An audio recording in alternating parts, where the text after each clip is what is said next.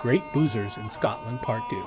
In our first post on pubs in Scotland known as boozers, we covered a few of the most famous spots for enjoying a pint and a bite to eat. This time around, we'll be taking a look at some lesser-known watering holes, some of which are more popular with locals than with tourists. So grab your bagpipes and let's go. First up, the Allison Arms. The Allison Arms is located in the town of Pollokshaws Road, situated at the foot of one of Scotland's most famous mountains. The pub dates back to the 13th century and has been owned by the same family since it was built. The drink selection is huge, with a large number of ales on tap and even more bottled beers available by the bottle or by the pint. You'll also find whiskey, gin cocktails, wine, and soft drinks on offer here. Food is served daily from 12 noon until 9 p.m., so you can enjoy some delicious pub grub before watching any sport you like on this establishment's big screen TVs. They have over 60 German beers, over 150 craft beers, over 160 gins, live music, quiz, and karaoke every week. Or if you prefer something quieter after your meal, there's an outdoor seating area where you can enjoy the fresh air, as well as some peace and quiet away from all that noise inside. Now, I wonder if get some ownership being a McCallister clan member. Next, the Swan Bar. The Swan Bar is a pub in the town of Paisley, Renfrewshire, Scotland.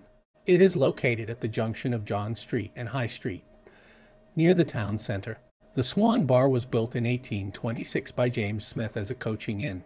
The name of Swan appears to have been given because swans were often seen floating on nearby Loch Winnock. Hey Paisley is where Anne lives, who is our tipster for this part of blog post.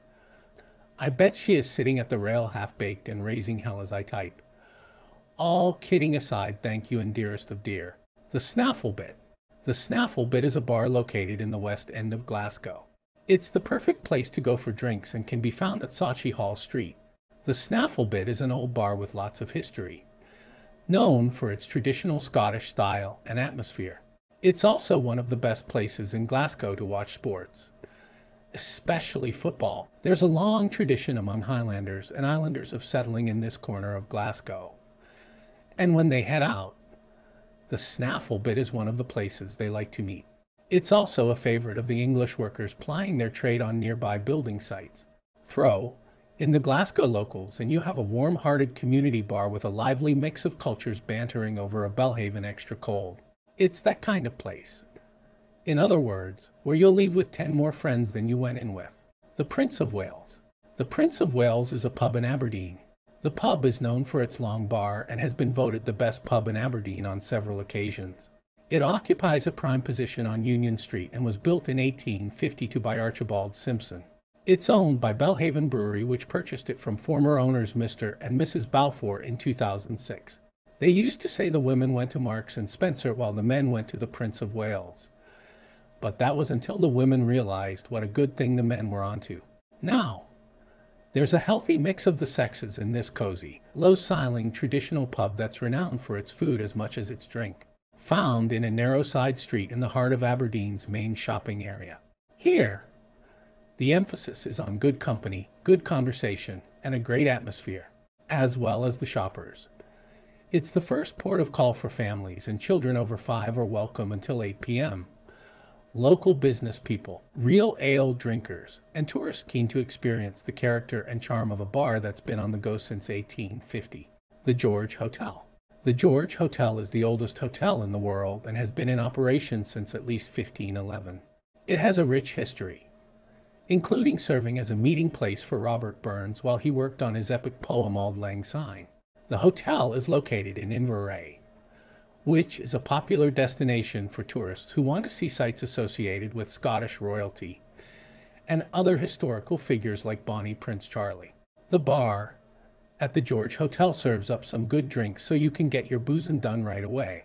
No, you don't have to dust off your seat, but it's old, very, very old. It's a multiple award-winning independent Scottish boutique hotel with indulgent suites, open fires, an over 160-year-old pub, a renowned restaurant, an award-winning beer garden, cocktail bar, and over 300 whiskeys, set in a Georgian townhouse on the banks of Loch Fyne. Established 1860. This is Scotland. The Criterion Bar is a great place to start your night out. It's the oldest bar in Stornoway and has an authentic atmosphere that you won't find anywhere else. The owners are locals and they will help you find the best whiskey and local beer to enjoy. You can also relax with your friends or make new ones at this pub. Being a stowaway at this place in Stornoway is about as good as it gets. Winter can be hell up there, so hiding in this pub away from the elements would be fine and dandy. The Criterion is situated in the picturesque town of Stornoway, on the beautiful Isle of Lewis. The pub is only a 5-minute walk from the Stornoway Harbor and ferry terminal, ideally situated for visitors arriving on the island. The pub is surrounded by shops, bars, food outlets, and other commercial properties. The pub benefits from being one of 8 pubs found in an area of around 1,070 adults. The loyal customer base is built of tourists and residents of Stornoway. Scots know how to drink and have a good time. If you're looking to cut loose, Scotland is the place to do it. The Scots are very friendly, highly proud of their history and culture, and will love any excuse to have a good time. They're also very proud of their whiskey as well as their pubs and bars, food, and football. As we saw above, there are all kinds of places to go in Scotland where you can enjoy your favorite drinks while listening to live music or watching sports on TV. You could even just stop by one of these establishments for a bite to eat if you're not in the mood for anything too wild. So, next time you're looking around at some potential new places to try out, give one of these ones some consideration. I'm sure it won't disappoint. Again, thanks to Our Lady of Paisley and for tipping the info on these establishments. She sure gets around. Thanks for reading or listening. Please like and follow however you get your Scottish glee. I'm Carl for Savor Whiskey.